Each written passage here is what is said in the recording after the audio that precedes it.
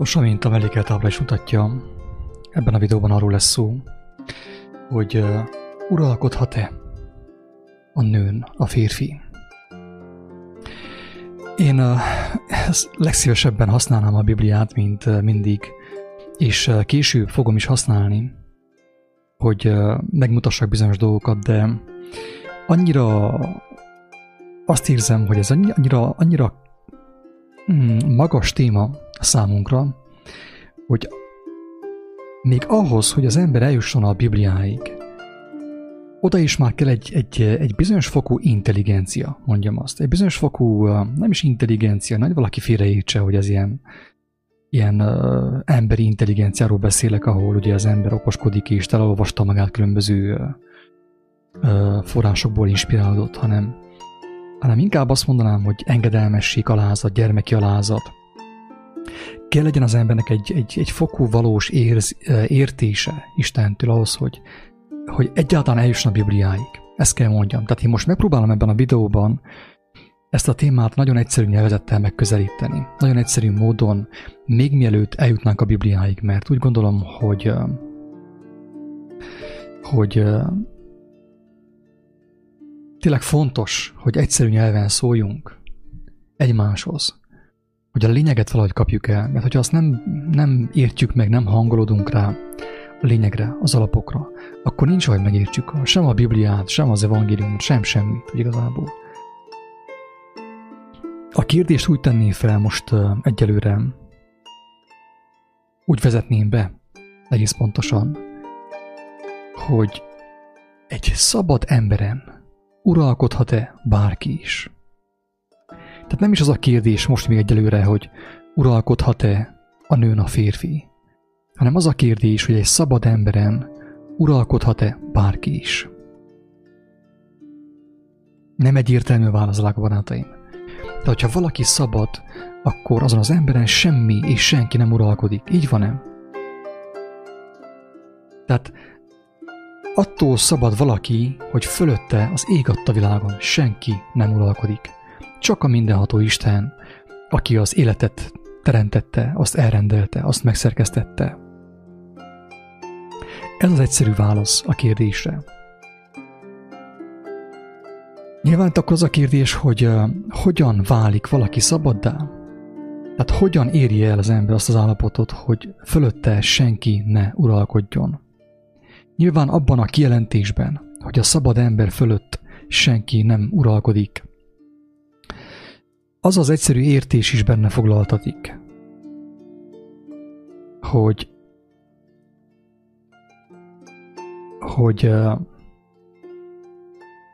az ember, hogyha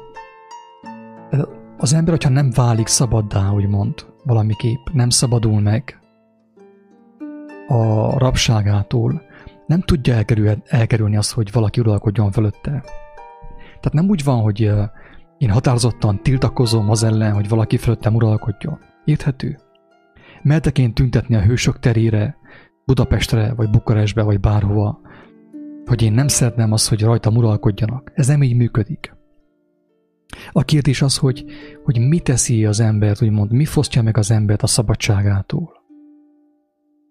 És erre az egyszerű válasz az, hogy az istentelenség, a tudatlanság. Tehát a hazugság, tehát látjuk azt, hogy mindenki rab, aki nem jár igazságban. Mindenki rab, aki nem jár igazságban, még ha nincs is férje, vagy nincs is felesége. Ennyire egyszerű a képlet, drága barátaim. Az az ember, aki az igazságot nem ismeri, így és úgy is szabadságvesztésbe fog kerülni, előbb vagy utóbb, így vagy úgy. Érthető?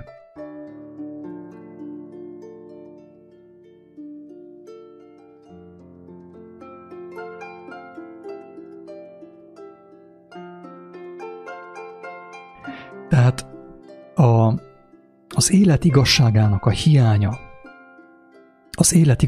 a hiánya rabságot szül, szabadságvesztést szül mindenki számára. És ekképp ugye az élet igazságának, mondjam azt, a jelenléte szabadságot ad mindenki számára, drága barátaim.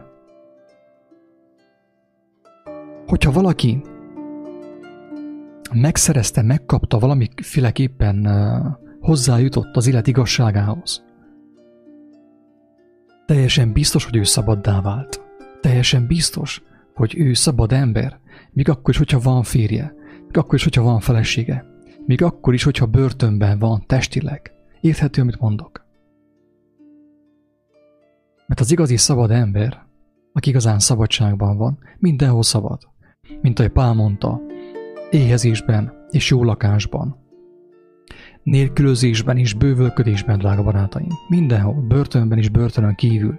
Pál volt börtönben nem egyszer, nem kétszer. Be volt zárva többször is a börtönben, ő akkor is szabad volt. Miért? Mert ismerte az igazságot. Egészen pontosan nem a filozófia tankönyvekből ismert az igazságot, mint tudjuk jól, az igazság ismerete, gyakorlatilag Istennek az ismerete. Nem egy emberi elgondolás, egy emberi filozófia ismerete. Tehát arra a kérdésre, hogy egy nőn uralkodhat-e a férfi, uralkodhat-e a nőn a férfi, az a válasz, hogy amennyiben a nő szabad, mert szabadulást nyert az igazság által. Ő szabad, rajta nem uralkodik. Még ha meg is próbál valaki uralkodni rajta, még ha meg is kísérli valaki, akár a férje, vagy akár valaki más, bárki más, a főnöke, vagy bárki, akárki, ő akkor is szabad. És azt a nyomást, amit gyakorolni akar rá a szituáció, ő azt nem elnyomásnak érzékeli már. Az már nem úgymond rabság számára, hanem ő lélekben szabad. És teljesen mindegy, hogy ki hogyan viszonyul hozzá, mert ő már szabaddá vált. Tehát ahhoz, hogy megértsük a lényeget, ugye a házasságról, meg a idézőjelben párkapcsolatokról, fontos megnézni azt, hogy egyáltalán miért alakult ki az, hogy a férfi uralkodik a nőn. És itt ezen a ponton tényleg már fontos segítségül hívni az írást, hogy lássuk azt, hogy hogyan történt az elbukás. Aki ezt nem érti meg tényleg, tehát muszáj tényleg visszamenni ez az első történethez, ugye, ahol a férfi és a nő elbukott.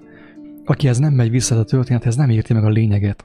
És hiába adja be a vállópert, hatodjára is, hiába emancipál, hiába tüntet, úgysem lesz szabad. Tehát egy buta ember nem lehet szabad. Isten ments, drága barátaim, Isten ments attól, hogy egy buta ember szabad legyen. Isten ments, Isten könyörüljön a világnak. Azoktól az emberektől mentse meg a világot az Úristen. Mondjam azt. Akik szabadok akarnak lenni, de butaságban vannak még mindig. Sötétségben vannak, szellemi sötétségben vannak. Azt mondja az írás, hogy a kígyó pedig ravaszabb volt minden mezővadnál, mert az Úristen teremtett, és ezt kérdezte az asszonytól.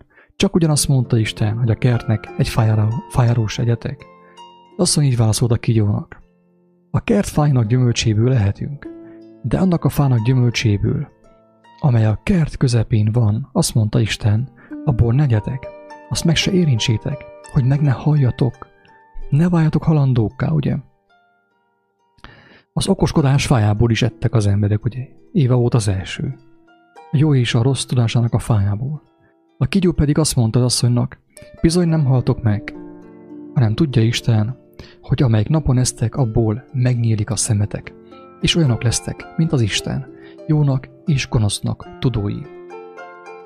Mivel úgy látta az asszony, hogy jó volna enni arról a fáról, mert kedves a szemnek, és kívánatos, mert bölcsé tesz, szakított annak gyümölcséből és evett. Adott a vele levő férjének is, és ő is evett. Ekkor megnyílt mindkettőjük szeme, és észrevették, hogy mezítelenek. Fügefalevelet fűztek hát össze, és ágyékötőket csináltak maguknak. Majd meghallották az Úristen szavát, aki hűvös alkonyatkor a kertben járt, és elrejtőzött az ember és felesége az Úristen elől a kertfái közé. Az Úristen pedig hívta az embert, és azt mondta neki, hol vagy? Ő így felelt, szavadat hallottam a kertben, és megijedtem, mivel mezítelen vagyok, és elrejtőztem. Isten azt kérdezte, ki mondta neked, hogy mezítelen vagy? Vagy talán ettél a fáról, amelyről megtiltottam, hogy egyél? Az ember ezt mondta, az asszony, akit mellém adtál, ő adott nekem arról a fáról. Azért ettem, ugye, hárított. Itt volt az első felelősséghárítás. Tehát látjuk jól, hogy a felelősséghárítás, ami folyik a világban, drága barátaim, a házasságban, párkapcsolatokban, országokban, családokban, különböző csoportokban, vallási csoportokban, mindenféle csoportban, a felelősséghárítás, ugye ez már az elbukott világnak a része. Tehát korábban nem volt semmiféle felelősséghárítás, mert mindenki egyenes adásban volt az Úristennel. Nem kellett hárítani a felelősséget, nem kellett köpködni, mint a kígyó. Ugye, melyik az állat, amely köpködik? A kígyó. Tehát ugye itt már az ember azt mondta, hogy az asszony a hibás. Az asszony azt mondta, hogy a kígyó a hibás. Ekkor az Úristen azt kérdezte az asszonytól, mit cselekedtél? Az asszony ezt felelte. A kígyó ámított el engem, azért ettem. Akkor azt mondta az Úr, az Isten a kígyónak, mivel ezt tetted, átkozott légy minden jószág és minden mezei vad között. Hasadon járj, és port egyél életed minden napján. Ellenségeskedés szerzek közötted és az asszony között, a te magod között és az ő magva között. Ő a fejedre tapos, te pedig a sarkát mardosod. Én most nem akarok visszamenni oda, hogy a kígyónak mi a jelentése, mi a kígyó. Ebben a történetben, akit érdekel, úgyis meg fogja tudni, tényleg nincs időm arra, és nincs türelmem sem már arra, hogy én mindig ugyanazt az ABC-s könyvet végigvegyem minden videóban, mert nagyon engem is lefáraszt. Én igyekszem tényleg megosztani azt, amit Isten kegyelméből kaptam, azt az értést, azt a bölcsességet, de viszont nem tehetem meg azt, hogy én mindig az ABC-s könyvet előről kezdem, mert az nekem is fárasztó, engemet is lehangol, durván lehangol. Akit érdekel az igazság, meg fogja tudni, hogy mi a kígyó jelentése, és miért kígyó volt ottan, és nem zsiráf jelképesen. És akkor most jól figyeljetek, az asszonynak azt mondta, nagyon megsokasítom a várandóságot, fájdalmait. Fájdalommal szűz gyermekeket, ugye ez történik. Mégis vágyakozni fogsz a férjed után, ő pedig uralkodik rajtad. Tehát fájdalommal szül, de mégis fog kelni a szex, a testiség, a férfinek a jelenléte. Epekedni fog az ő férje után, azt mondja másik fordítás, pedig fájdalommal szül, akkor is fogja kívánni, akkor is folyton cibálni és ráncigálni akarja a férjét magához. A férje mit tud csinálni? Ő is buta, mert ő is evette az évből a gyümölcsből, a tiltott gyümölcsből, ezért csinál neki még egy gyermeket, csinál még vagy 10 vagy 20-at, nem tud más csinálni ő sem, mert ő is el van szakítva Istentől, drága barátaim. Aztán nagy nehezen, ugye lassan, de biztosan megöregednek mind a ketten, és ha Isten megsegíti őket, Isten kegyelméből, ugye akkor még talán meg is boldogulnak, meg meglátják azt, hogy az egész életük egy hatalmas hazugság volt. Ezt, aki nem akarja meglátni, nincs, hogy megismer az igazságot. Az életük egy hatalmas hazugság volt, ahogyan azt ők leélték, és ezért el tudják engedni már azt, és vágyakoznak arra, hogy megismerjék azt a gyermeki állapotot, amiben voltak az Éden előtt, drága barátaim. Ez a lényeg az egésznek. Tehát az, hogy a nő ugye ragaszkodik a férjéhez, folyton ottan a sarkában van, és folyton ugye várja, hogy már halljon tőle felőle valamit, vagy valamit kapjon felőle.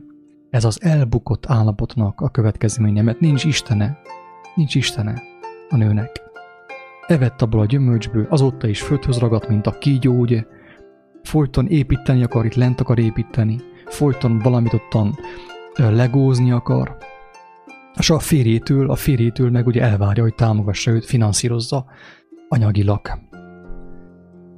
Az embernek pedig azt mondta, mivel hallgattál a feleséged szavára, és nem az én szavamra hallgattál, ugye, elfordultál tőlem, és ettél arról a fáról, amelyről azt parancsoltam, hogy ne egyél. Átkozott legyen a föld te miattad. Fáradtságos munkával élj belőle életed minden napján, mint ahogy történik is. Tövist és bogáncskoró teremjen neked, és a mező füvét egyed. Arcod verítékével egyed kenyeredet, míg nem visszatérsz a földbe, mert abból vétettél, mert por vagy te, és ismét porrá leszel. A nőn itt meg volt mondva a nőnek, hogy uralkodni fog a férje rajta. Na, mit csináltam?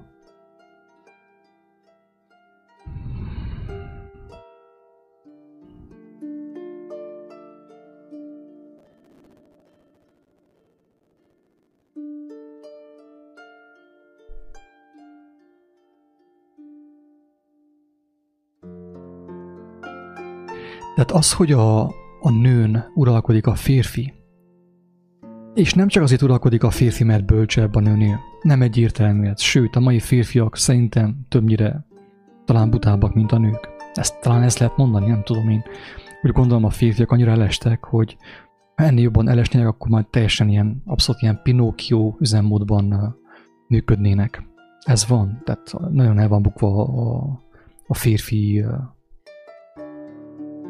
férfiak világa, it's a man's world, ugye, férfiak világa, nagyon el van bukva, tehát teljesen egyértelmű, sok intelligens nő van, sokkal intelligensebbek, mint a férfiak úgy általában.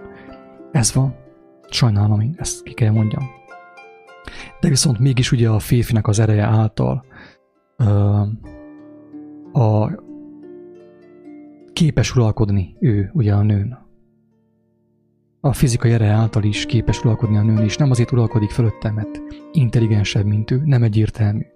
Általában ugye azért régebb úgy volt, hogy azért csak volt bölcsesség, a férfi nem locsant bele minden érzelgőségbe a nő után, és tudott segíteni a nőn az ő bölcsességével is, akár fenyítéssel is. Ez van sajnos. Uralkodott a nőn a férfi. De viszont muszáj észrevegyük, drága barátaim, az, hogy ez az elbukott állapot következménye. Az elbukott állapot következménye.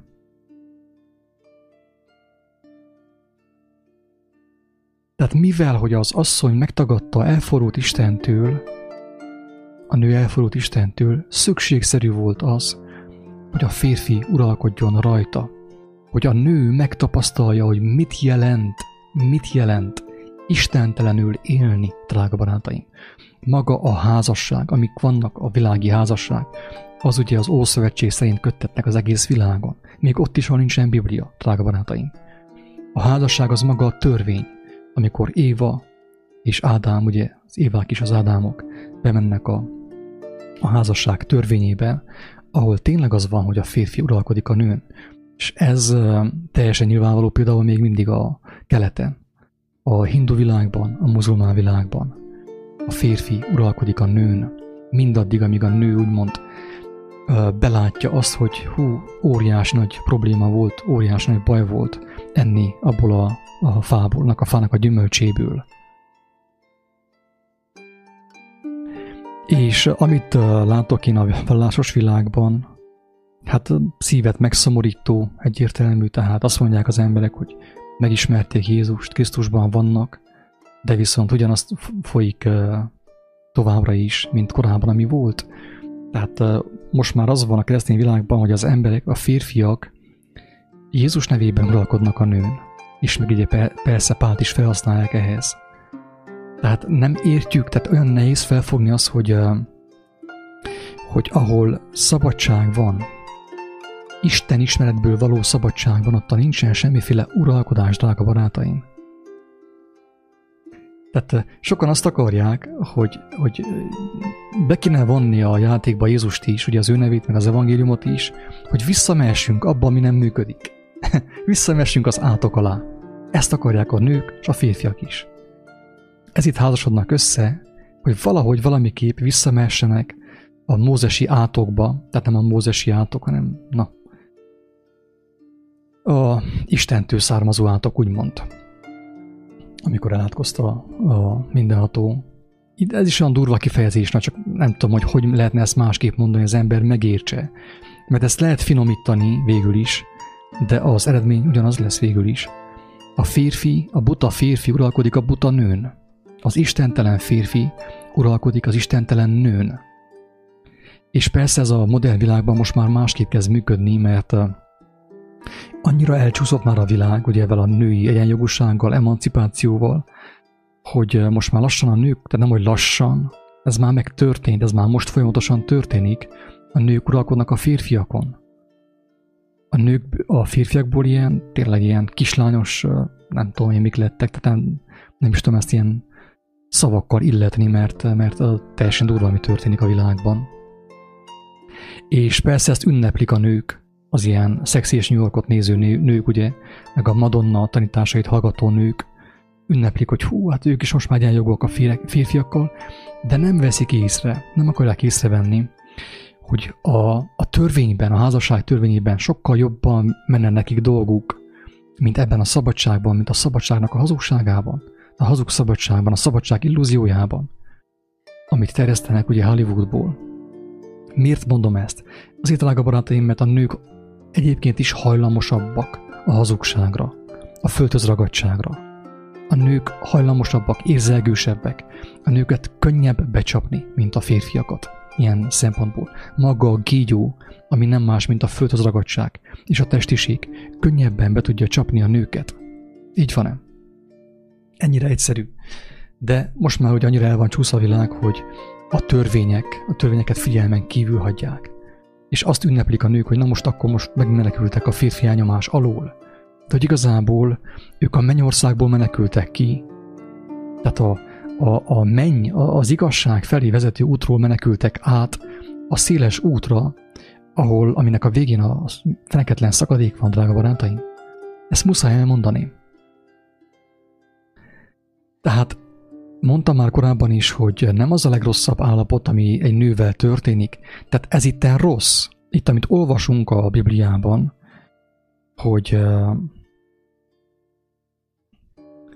hogy fájdalommal fog szülni, és vágyakozik a férje után, egyfolytában rá van ragadva a hátára. A férfi ezt persze már unja. Ő is unja, mert egy buta, istentelen nő rá van tapadva. Ugye, ő is próbálna megmenekülni valahogy ebből a hatalmas hazugságból, a mókuskerékből, a labirintusból, de nem tud megmenekülni, rá van tapadva Éva. És ráadásul még elvárja tőle, hogy úgy táncoljon, ahogy ő muzsikál. Tehát ez az állapot, drága barátaim, hogy annak ellenére, hogy fájdalommal szüli a gyermekeit a nő, mégis vágyakozik a férje után. És a férfi uralkodik rajta, ha kell, vaspálcával, vasvesszővel. Ez van, tudjuk jó, hogy ez történt régebb is. Most már kevésbé történik ez, de ez történt. Még így is vágyakozik a nő a férfi után. Még úgy is, hogy fájdalommal viseli ugye a várandós, ugye viseli a gyermeket, hordozza a gyermeket az ő méhében, és a férfi uralkodik fölötte. Még így is epekedik a nő a férfi után. Ez a kicsit ugye átokszerű állapot. Hogy annak ellenére, hogy fájdalom származik abból, mégis kívánja az az állapotot. Ugye? És bármennyire is furcsán hangzik, drága barátaim, ugye ez az állapot rossz. A nőknek rossz, a férfinak is rossz. Miért rossz a férfinak? Az én, mert amikor a férfira egy hatalmas cementes zsák nyakába kerül, és azt kell hordozza egész életében, az kellemetlen. A nő unalmassá válik a férfi számára. Van egy olyan mondás, hogy nincs olyan szép nő, nincs olyan vagány csaj, akit ne unna már valaki. Tehát mind a nőköt megunják a férfiak. Ebből történik ugye a perverzió, amikor ugye már a férfiakkal közösülnek, és állatokkal, netán hullákkal. De az igazság az, hogy a nő unalmassá válik a férfi számára. Ha valaki ezt nem képes tudomásul venni, kedves hölgyek és kedves férfiak, persze minden jól indul, a mézesetek az ugye az valóban mézes. Mézes madzagos egészen pontosan. Mézes madzagos, nem mézes. De utána jön a valóság show,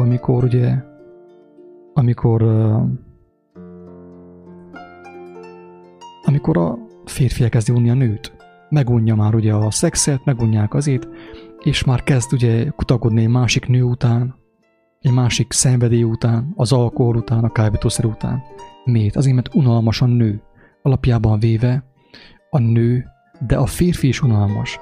Minden istentelen ember unalmas, drága barátaim, a léleknek. Nem tudom ezt szelídebben fogalmazni. Én ezt nem rossz indulattal mondom, drága barátaim. Ha valaki azt gondolja, hogy én ezt rossz indulattal mondom, az téved. Én a valóságot mondom el, drága barátaim.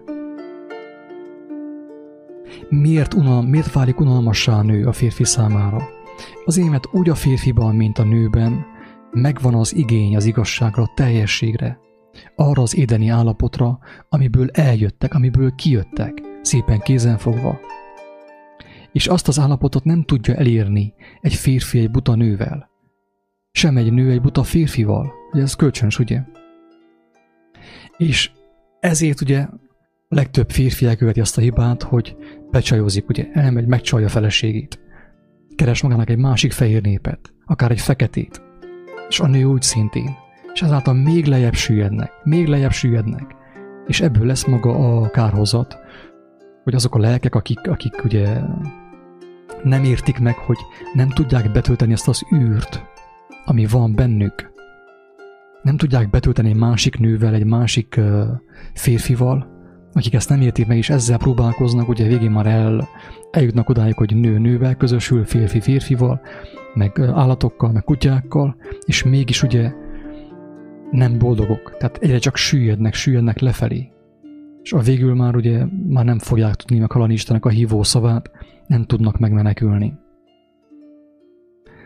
Ez van, drága barátaim. És azt akartam ezzel még mondani, hogy ugye az előbb elkezdtem, hogy az, hogy a férfi uralkodik a nőn, ez még mindig a kevésbé rossz, drága barátaim. Ez még mindig a kevésbé rossz. Tehát ennél rosszabb az, amikor elválnak. Tényleg a vállás, ugye a paráznaság, a házasságtörés az halálos bűn. A legtöbb lélek, a legtöbb férfi és a legtöbb nő, akik úgy döntenek, hogy elválnak a férjeiktől, a feleségeiktől, azok tönkre mennek, tehát meghalnak. Tehát lelkileg elkárhoznak, teljesen tönkre mennek. Miért? Azért, mert megszűnik a szembesülés. Tehát elveszítik a szembesülések lehetőségét. A házasság bármilyen rossz, bármilyen kellemetlen, ott legalább van lehetőség a szembesülésekre. A törvény súlya alatt van lehetőség a szembesülésekre. Erről is sokszor beszéltem már, hogy az emberek átjátsszák a szembesülés lehetőségét a vállóperekkel, az elválásokkal. És szó szerint kárhozatba kerülnek. A legtöbb nő, én nagyon sok olyan nővel találkoztam és beszélgettem, akik elváltak a férjeiktől. És azt hitték, hogy szabadabb lettek, azáltal, hogy elváltak. És nem is látják magukról, hogy mennyire nagy veszélybe kerültek. Hogy a kígyónak a mérge egyre inkább csak úgy bejön az ő életükbe, elárassza őket teljes mértékben. És nem látják magukon, tehát saját magáról senki nem látja, hogy mennyire el van butulva, mennyire le van zülve szellemileg. Rengeteg olyan nővel találkoztam, akik elváltak, akiket kirúgtak, vagy akik ugye nézték a Szex és New Yorkot, meg a társait, és elváltak a férjeiktől, és azáltal szó szerint belekerültek egy visszafordíthatatlan, gyógyíthatatlan idiotizmusba. Szó szerint. Az ilyen nőkkel vannak tele az ilyen spirituális tanfolyamok, ezoterikus tanfolyamok. Az ilyen nők beszélnek a reinkarnációról, hogy az előző reinkarnációban ők férfiak voltak, meg bogarak, meg fecskék, meg állatok voltak. Miért? Azért, mert a nő sokkal fogékonyabb a butaságra, az őrültségre, mint a férfi. Erre mondja Jézus, hogy az ilyennek a második állapota rosszabb, mint az első. A házasságban sem jó, drága barátaim. Aki azt mondja nekem, hogy jó a házasságban, én már elég sok házasságot végignéztem, így szemléltem, és beszélgettem emberekkel. Hívő házasságok, meg, pogány házasságok. Én még olyan házasságot nem láttam, ahol igazi békét, igazi békességet tapasztaltam volna. Megmondom őszintén, én nem veszem be ezt a mesét, egyszerűen. Az, hogy szépen tud mindenki mosolyogni a Facebookon, szelfizni, ehhez mindenkiért. De ez nem azt jelenti, hogy ez a házasság jó, és nem a végső megtörettetés felé tart.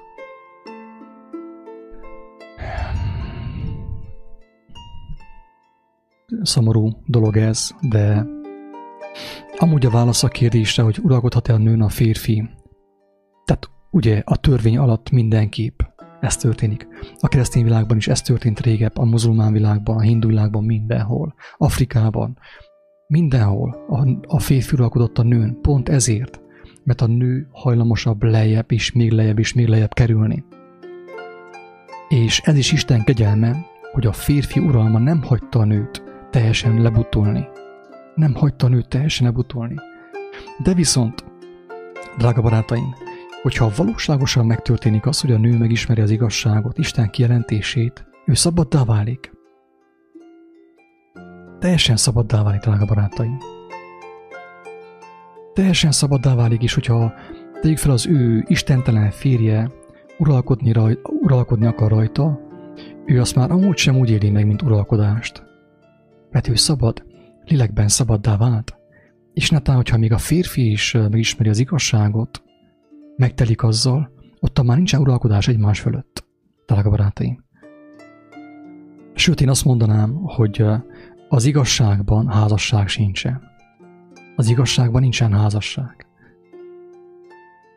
Akkor van házasság, ahol nincsen igazság. Ez egy ilyen pótlék, ami ugye megóvja az embert attól, hogy még jobban elbukjon, még mélyebbre süllyedjen a butaságba, a hazugságokba, a bűnökben. De hogyha a férfi, tegyük fel egy házastárs, egy házaspár megismerte, mind a kettő megismerte Krisztust, az ő igazságát, az ő kijelentését, megtelt lélekkel, ott teljesen biztos, hogy nincsen semmiféle uralkodás. De viszont ugye, mint mondtam az előbb is, azt látom a kereszténységben, hogy ugyanaz a mese, mint az Ószövetségben, tehát ugyanazon átok alatt vannak továbbra is, csak Jézus nevében.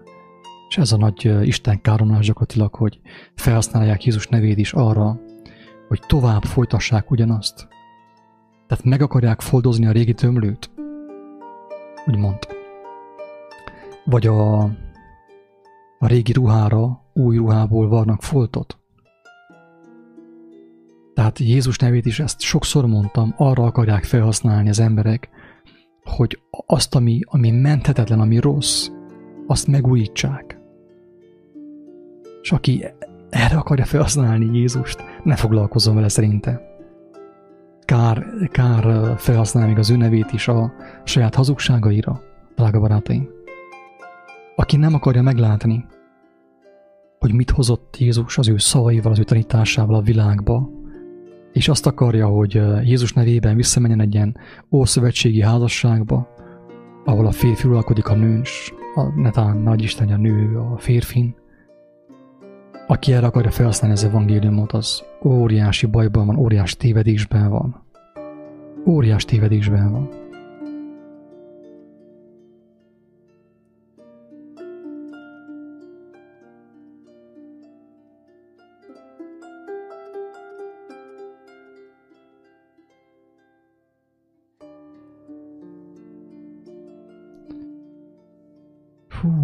Nézem itt a hozzászólásokat, de...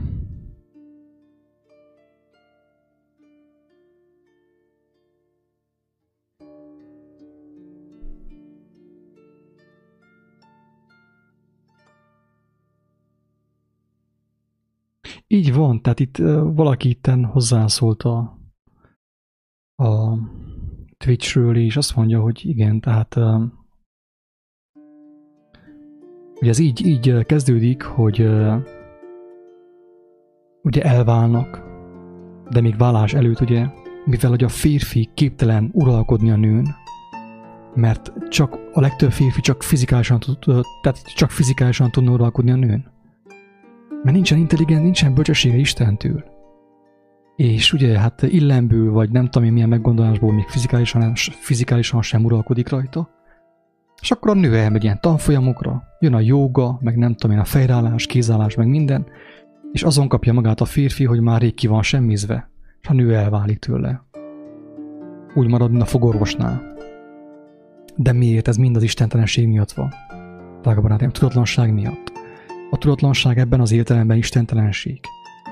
Ezt sokszor mondtam, hogy a tudatlanság, vagy én használom ezt a szót, hogy tudatlanság, az nem azt jelenti, hogy kinek hány osztálya van, vagy nem tudom hány egyetemet végzett. Mert sokszor azok a legbutább emberek. Minél jobban átvannak, minél inkább agymosodtak ugye az egyetem iskola által, annál távolabb vannak Istentől.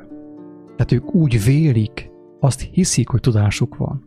Ők csak azt hiszik, hogy van tudásuk, de valójában nincs. Tele vannak információval. Tehát a lényegi tudásuk, mondjam azt, hogy élettudásuk, életismeretük nincsen.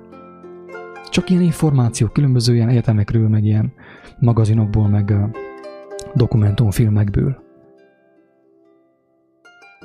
És akkor mit csinál a férfi? Hát iszik, meg bulizik, így van, jól írott. Nem tudom, hogy ki vagy, de jól írod ezt. És a nők meg nem győznek spirituális tanfolyamra járni, egyik tanfolyamról a másikra mennek, előadás, Szabó Péter, Villás Béla, nem tudom én milyen Géza. És így teljesen zarándokolnak az emberek, tehát így házalnak, egyik hazugságból mennek a másikba. És a végén ugye van a végső összeomlás, amikor nem értik azt, hogy elvégeztek egy rakás gyógyító tanfolyamot, meg spirituális tanfolyamot, és mégis betegek is haldokolnak, és temetik el őket. Nem értik, hogy miért van ez. Mert még mindig tagadják a bűn és a törvény létezését.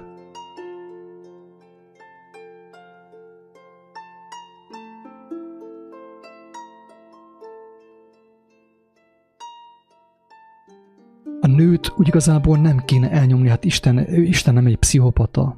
Tehát ő úgy teremtette az embert és tehát a férfit és a nőt, hogy mindketten egyenes adásban vannak vele. Tehát, ha úgy tetszik, akkor játszótársak, ugye?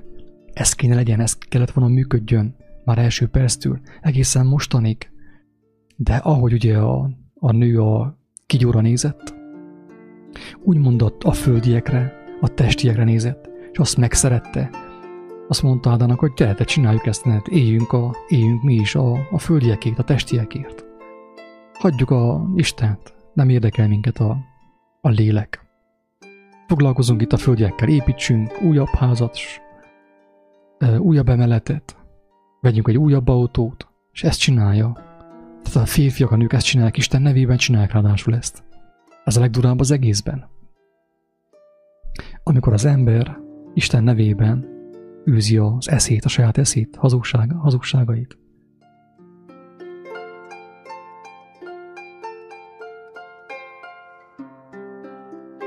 Isten alatt vannak a nők alatt a pénz.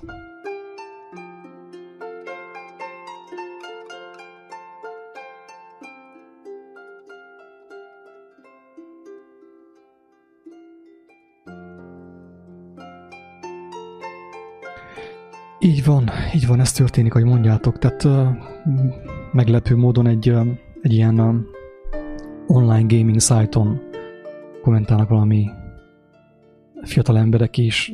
Azt kell mondjam, hogy néhány ilyen, mondjam azt, aki talán nem is igazán foglalkozik Isten dolgaival, néhány ilyen személy a lelkismerete szerint sokkal jobban érti a valóságot, mint ezek a Bibliával lebutított emberek, vallásos emberek. Tehát én ennek örvendek. Ennek örvendek is. Azt kívánom, mint kedves fiatal legényeknek, hogy kitartást, ismerjék meg az igazságot, váljanak szabaddá, tartsák magukat jó távol mindenféle vallástól, mindenféle szektától, mindenféle mozgalomtól, vágyakoznak az igazság megismeréséhez, akkor el fogják bekapni a bogot. Amúgy ugye, tehát nem győzöm hangsúlyozni azt, hogy a férfinak teher, hogy uralkodjon a nőn. Hát a férfi ezt az elején élvezi, hogy őt milyen kemény bicepsze van neki, ugye, és meg tudja fogni azt a nőt, és feldobja a csillárig, és visszaesik, majd elkapja. Nő is élvezi. Csak ez nem tart sokáig, ez egy fél év maximum. Utána vége mindennek, vége a varázsnak. Mert miért? Azért, mert varázs. Nem valóság, hanem varázs. Bűvölet. A kígyónak a bűvölete, drága barátaim.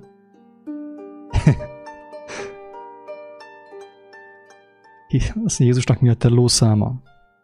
Jézusnak a telefonszáma 4 evangélium, drága barátom, ha érdekel, olvasd el, óriási bölcsesség van benne. Ha van benned egy kicsi alázat, kis szerítség, teljesen biztos meg fogod érteni az egésznek a lényegét. És a Jézus szavai szerint meg lehet érteni az Ószövetséget is. Mi az, hogy törvény, és hogyan tud az ember megszabadulni a törvény átka alól. Mi azt gondoljuk itt Magyarországon, meg Romániában, hogy megyünk tüntetni, és akkor a törvény majd más lesz. Persze, hogy ne lenne más.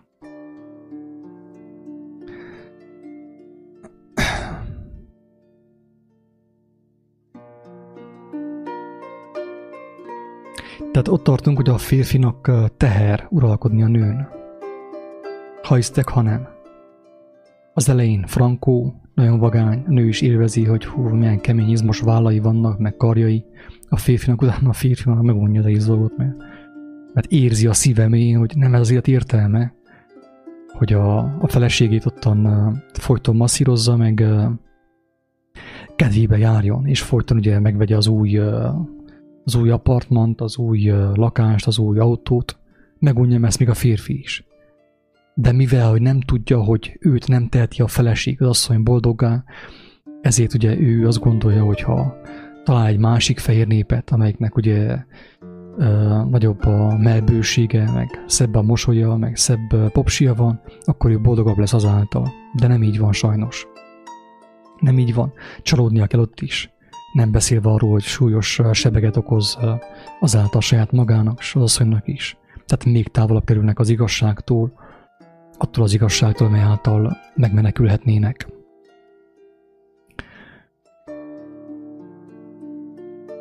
Nem tudom, ezt a témát én már sokszor feldolgoztam, és nyilván én is egy gyarló ember vagyok. Én sem látok mindent jól, nem látok mindent tökéletesen. Ez az igazság. De én remélem, hogy valaki tényleg elgondolkodik ezen, és nem hozzám jön, mert hiába nyugodtak engemet azzal, hogy most akkor erre mi a válasz, arra mi a válasz. Isten tudja, mi a válasz. Akinek nincsen személyes felismerése, személyes értése Istentől, engemet hiába nyaggat a kérdéseivel. Ezt mindenkinek mondom tényleg. Én tudok segíteni az elindulásban. Elmondom, hogy mi az evangéliumnak a lényege. Aki azt megismeri, meg tud menekülni általa. De aki folyton tőlem várja a válaszokat, a megoldásokat, óriási bajban van. Tehát nem csak az van bajban, aki Németh Sándor figyeli. Én ezt többször elmondtam én a legkeményebb önkritikával, hogy aki engemet figyel, az is bajban van. Mert aki nem szokik le arról, hogy engemet figyeljen, engemet kövessen, sajnos bajban van. Ez van. Ez van.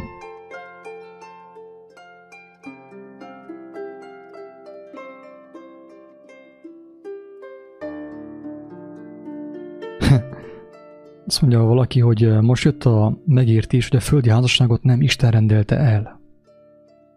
Az hazugság, amit a templomban kötnek. Ilyen nincs, hogy házasság. Istenben egység van, és az Isten országát keresi mindenki. Teljesen egyértelmű. Teljesen egyértelmű. Na most, hogyha valaki benne van egy szektában, egy ilyen keresztény szektában, felekezetben, nem mer gondolkodni egyszerűen. Be van födve a feje, rajtől az ő fején Németh Sándor meg a pápa, egyszerűen nem mer gondolkodni, nem meri észrevenni, hogy az új szövetségben elvileg nincsen semmiféle házasság. Nincsen semmiféle házasság. És én nem akarok a házasság ellen beszélni, drága barátaim, mert ezek nagyon kemény dolgok szerintem. Ezt nem mindenki érti, ezt nem mindenki veheti be. Jézus azt mondta, hogy aki beveheti, vegye be.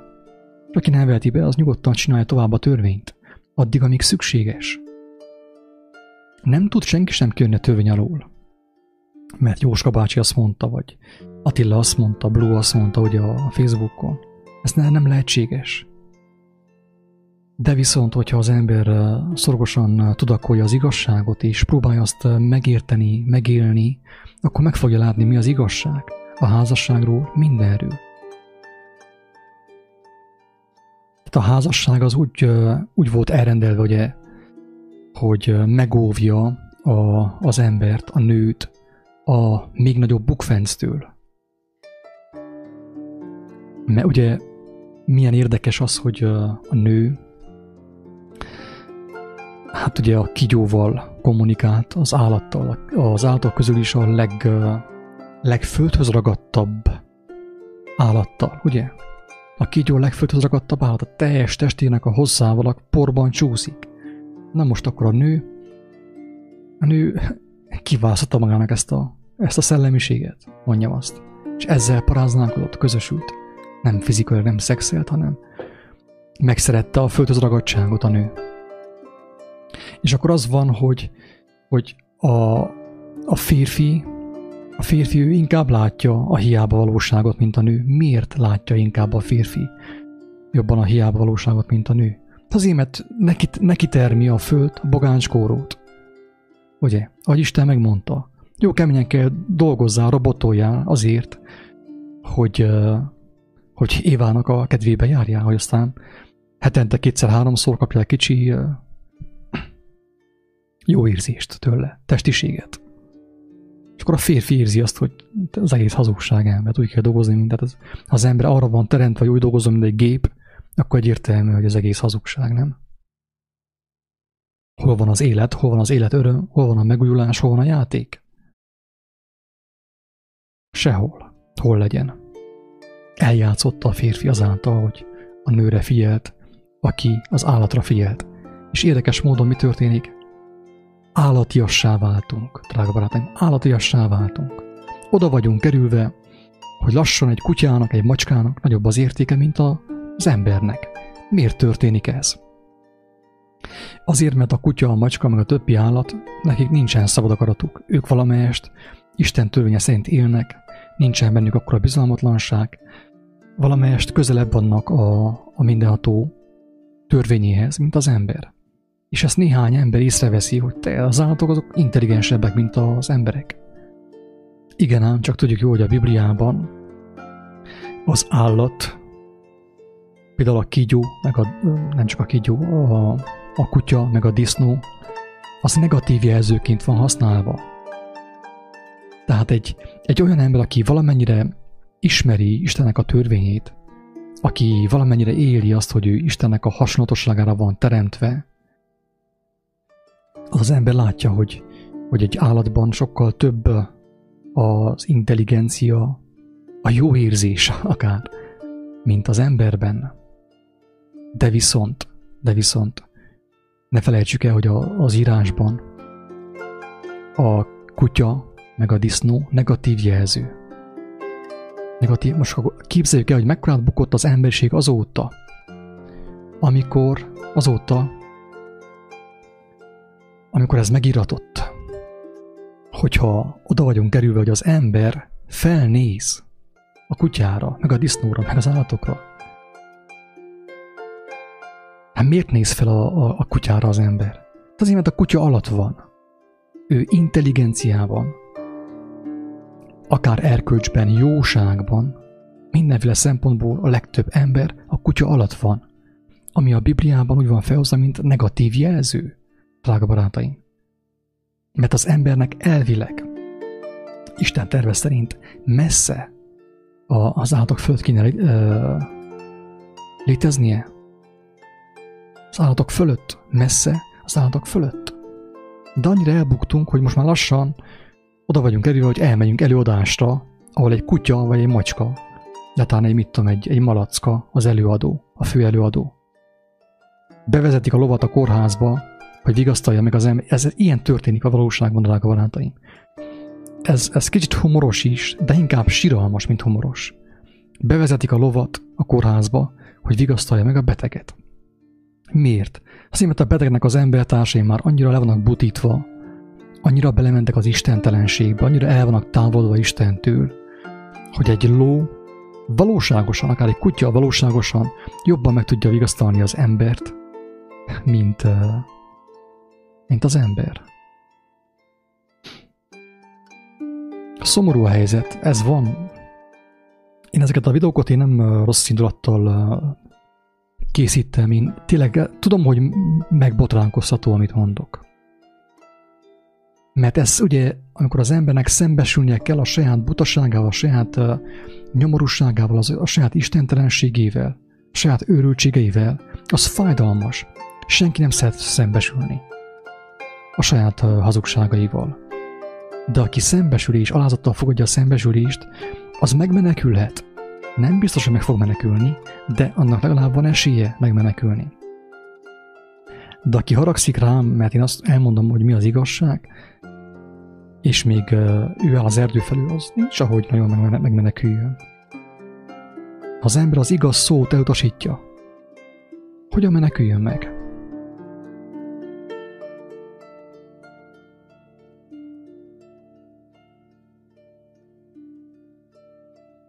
Igen. Tehát ugye régebben nem volt olyan, hogy a kutya bement a házba, például. Még a macskát sem nagyon engedték be a házba. De most már ott van az embernek a fej tetején a kutya, a macska. Az elefánt nincs ott, ugye, mert az nem fér fel, nagyobb, mint az ember, de ez van.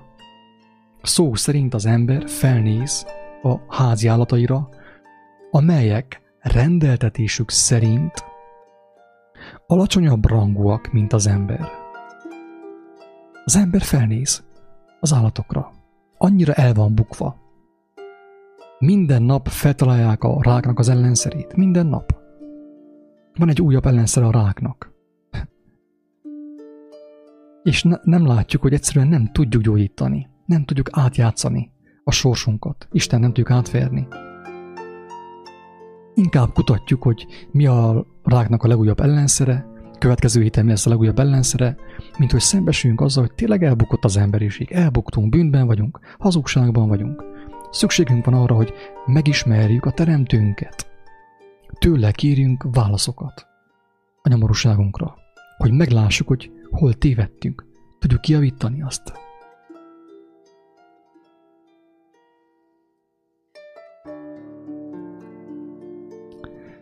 Jó van, hát röviden ennyit. De teljesen egyértelmű, hogy a törvény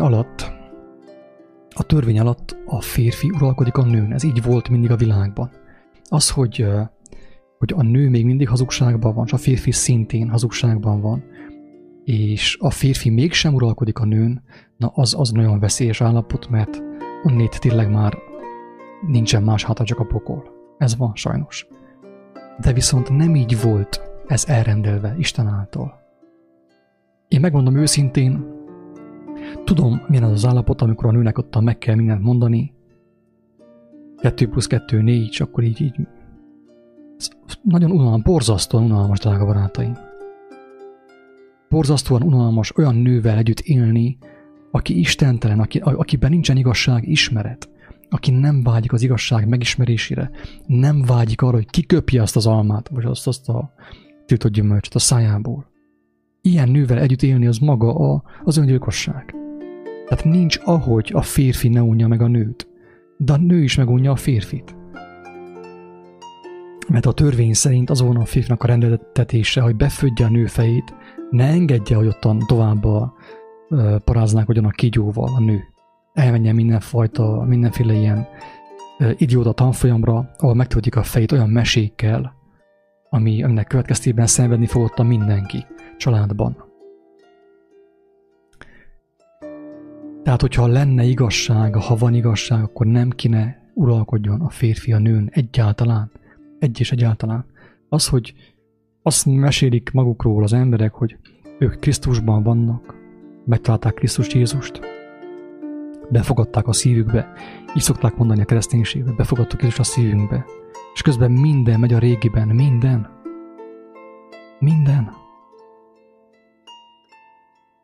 Akkora önállításban van a vallásos világ, hogy az hihetetlen, én nem tudom, hogy hogyan fogunk tudni onnét megszabadulni. Én még azt sem merem kijelenteni, hogy teljesen megszabadultam. Én látok bizonyos dolgokat, hogy mi történik a keresztény világban, a vallásos világban. De nem merném kijelenteni, hogy teljesen megszabadultam, hogy mindent jól látok. Szükségem van Istennek az irgalmára minden nap, hogy segítse nekem a tisztánlátásban, és hogy ne folyjak vissza a világba, amelyet próbálok kijönni. Az, hogy tehát a videó elején mondtam, hogy aki nem szabad, ugye, tehát például a nő a házasságban nem szabad. Az a nő, aki férjhez ment, az nem szabad. Ez Pál is elmondja, az a nő az nem szabad, az törvény súlya alatt van, ugye? Tehát, és azt is elmondtuk ugye, hogy a házasság egy olyan börtön, ami még mindig megtartja az embert, és nem engedi, hogy belezúljon a mélybe. Tehát a házasságból van úgymond még egy út az igazságba, mennyek országába. Tehát jó a házasság, egy biztonságnak valamelyest, azt kell mondani. De viszont azt látjuk, hogy tegyük fel, hogy a nő elválik a férjétől, hogy a férfi elválik a nőtől, és akkor elvileg szabad. Igen, ám csak ugye maga a hazugság továbbra is benne van, a bűn továbbra is benne van. És megtörténik az, hogy ugye több nővel beszélgettem, akik elváltak, összejöttek egy másik férfival, de még rosszabb volt a kapcsolatuk, mint az elsővel. Egyre rosszabb és rosszabb lett mindig a kapcsolatuk. Miért? Azért, mert továbbra is vágyakoztak és epekedtek a férfi után. És egyre rosszabb lett. Egyre rosszabbat kaptak maguknak.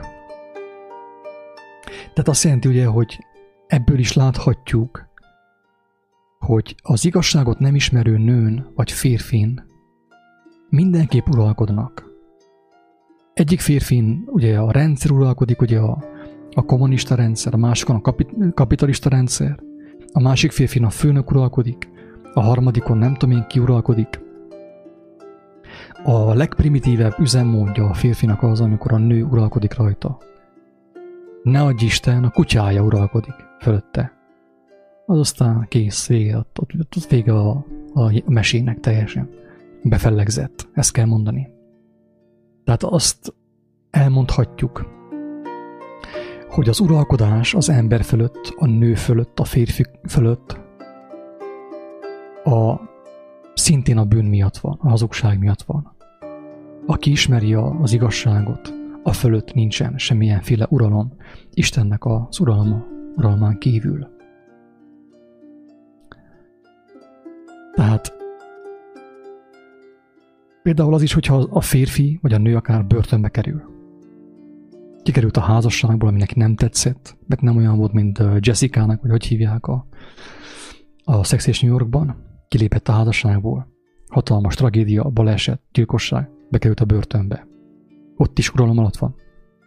Tehát az uralom az nem csak a házasságban van, drága barátaim.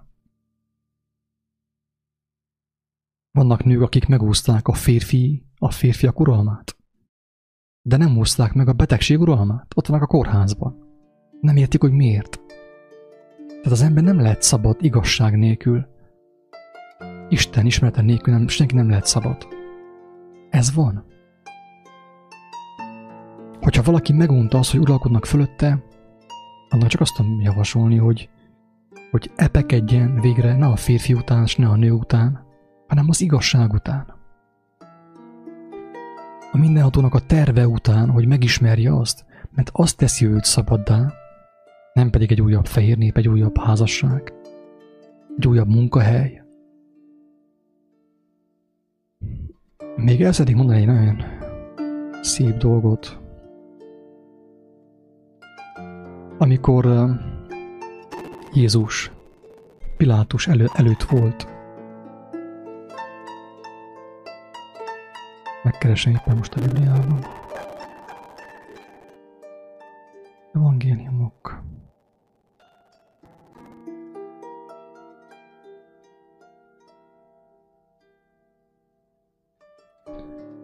Oké.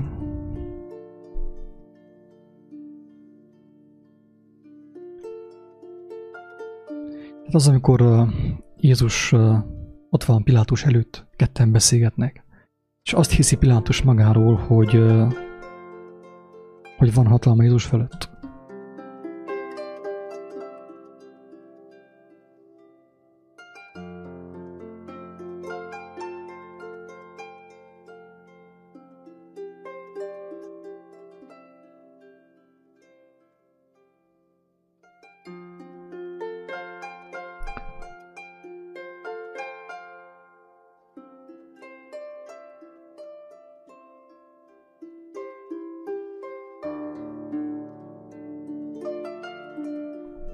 Megnézem éppen most.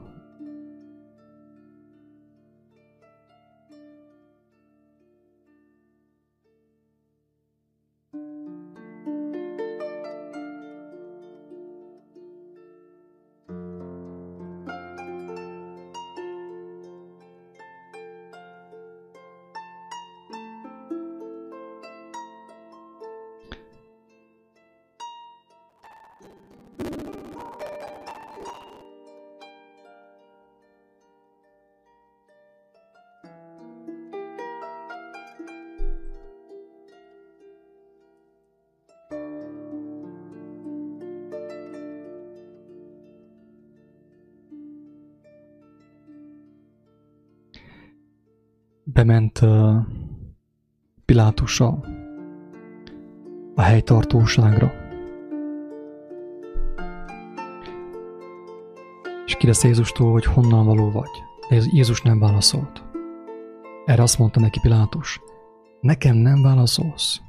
Nem tudod, hogy nekem hatalmam van arra, hogy szabadon bocsássalak, és hatalmam van arra, hogy megfeszítselek. Jézus így válaszolt, semmi hatalmat sem volna rajtam, a felülről nem adatott volna neked. Tehát Jézusnak lett volna lehetősége arra, hogy egyáltalán megelőzze ezt a szituációt, hogy ne kerüljön be Pilátus elé. De ő ezt önként vállalta, mert szabad volt. Ő szabad volt meghalni is. Érthető? Tehát Jézus fölött senkinek nem volt hatalma, ő azért engedte, hogy megöljék őt, hogy megmutassa, hogy egy igazságban járó ember fölött nincsen semminek, senkinek semmi hatalma. Ő önként engedte Pilátusnak, hogy elítélje őt, és kereszten feszítsék őt, hogy azzal is megmutassa, hogy az igazság valóban szabaddá tesz. Szabaddá tesz a halálfélelemtől, mindentől. Aki megismerte az igazságot, az szabad, az valóban szabad. Tehát a mindenható Isten engedte meg Poncius Pilátusnak, hogy elítélje őt. Jézus mondta neki, hogy ne ámíts magadat, nincsen semmi hatalmat fölöttem neked. Az én atyám adta meg neked, hogy legyen hatalmat egy fél napig fölöttem, hogy elítélhess engemet megöljenek. Tehát más szóval Poncius Pilátus nem uralkodott Jézus fölött, nem uralkodhatott, nem volt neki hatalma. Jézus maga engedte ezt. Érthető ennek a lényege? De viszont minden egyes ember, nem csak a nő fölött, minden egyes nő és férfi fölött uralkodnak.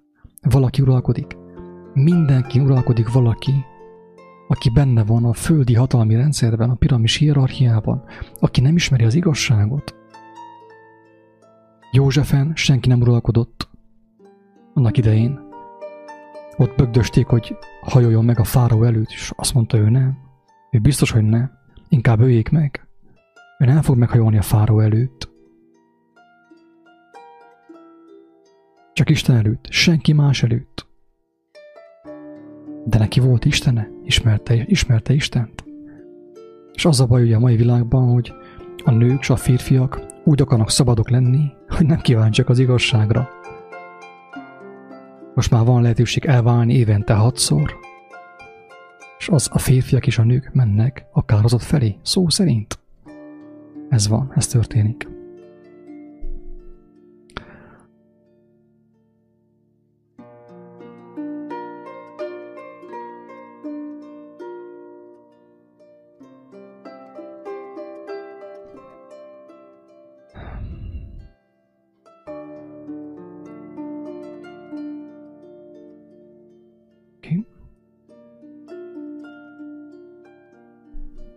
Persze itt, amiket én elmondtam, ezek olyan szavak, hogy ebbe biztos megbotránkozott egy néhány hallgató.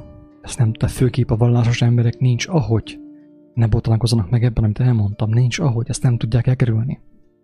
Be van földve a fejük, más emberek gondolkodnak helyettük, nem mernek kérdezni, nem mernek személyesen fohászkodni Istenhez. Tehát nincs ahogy ne botránkozzanak meg abban, amit mondtam. Tehát a legtöbben, ugye már többször kaptam ilyen visszajelzést, hogy démon van bennem, meg ördög van bennem, sőt még a kendőmön is démon van. Ilyen őrültségekkel jönnek a hallgatók, meg vannak kötözve ilyen babonás szellemiség által. Én tudom, hogy meg fognak botránkozni, de azt is tudom, hogy egy néhány ember meghallotta a lényeget, az igazságot, és meg fog szabadulni általa. Azért a néhány emberért megérte ezt a videót is elkészíteni, pedig én már ezt a témát nagyon unom, megmondom őszintén. Nem szívesen foglalkozok már ezzel a témával.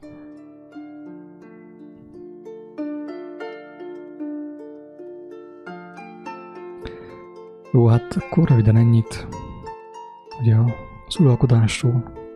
Uralkodhat-e a nőn a férfi? Remélem, hogy valaki megértette. Aki nem értette meg, de szeretné megérteni, tényleg annak mindenképpen azt javaslom, hogy vágyakozzon az igazság megismerésére. Vágyakozzon gyermek lenni. Vágyakozzon arra, hogy hallja Istennek a hangját idézőjelben, hogy megértse a teremtés rendjét, az élet törvényét, és aki vágyakozik erre, annak a személynek megadatik, hogy megismerje az igazságot, és szabaddá fog válni általa, és nem kell fölötte senki sem uralkodjon, és ő sem kell uralkodjon senki fölött. Jézus maga azt mondta, hogy a világban, ugye, mi az, hogy világ? A világ Jézus szavai szerint az elbukott világ, a lebutított emberiség, amely a kutya feneke alatt van. Ő arra azt mondta, hogy a világban az történik, hogy a nagyok uralkodnak a kicsik fölött. A férfi a nő fölött. A nagy kutya a kicsi kutya fölött. Azt mondja, hogy de ne így legyen ez nálatok, nem legyen fordítva. Aki nagyobb közöttetek, legyen a többinek a szolgálja őket. Segítsen nekik. A megértésben, a megismerésben, mindenben. Tehát nincs uralkodás, drága barátaim. Abban az értelemben, hogy azt mi látjuk a világban, az igazságban nincs uralkodás. Az a férfinek, akinek uralkodnia kell a felesége fölött, ő sem lehet úgy igazából igazságban. Megvan ő is nyomorítva. Kell uralkodjon egy buta fehér nép fölött. Isten bocsássa meg. Nem buta, hanem istentelen fehér nép fölött, aki nem ismeri, és nem is kíváncsi az élet rendjére.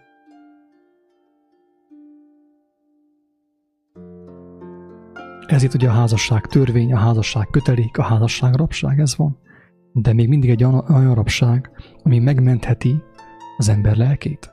Mert sokan egy hosszú házasság után, egy hosszú élet után meg tudnak boldogulni, üdvözölni tudnak. De akik ott nem emancipálnak, mert azt látták a tévében, és mennek ottan bont felé a világba, kóvályognak, azok lejjebb és még lejjebb kerülnek állandóan. Míg nem elérkeznek a pokol kapujába, szó szerint. Isten könyörüljön mindannyiunkon, azt tudom csak mondani erre, úgyhogy remélem valaki tényleg megszívlelt ezeket a gondolatokat, és megszabadul általuk. Isten áldja mindenkit, sziasztok!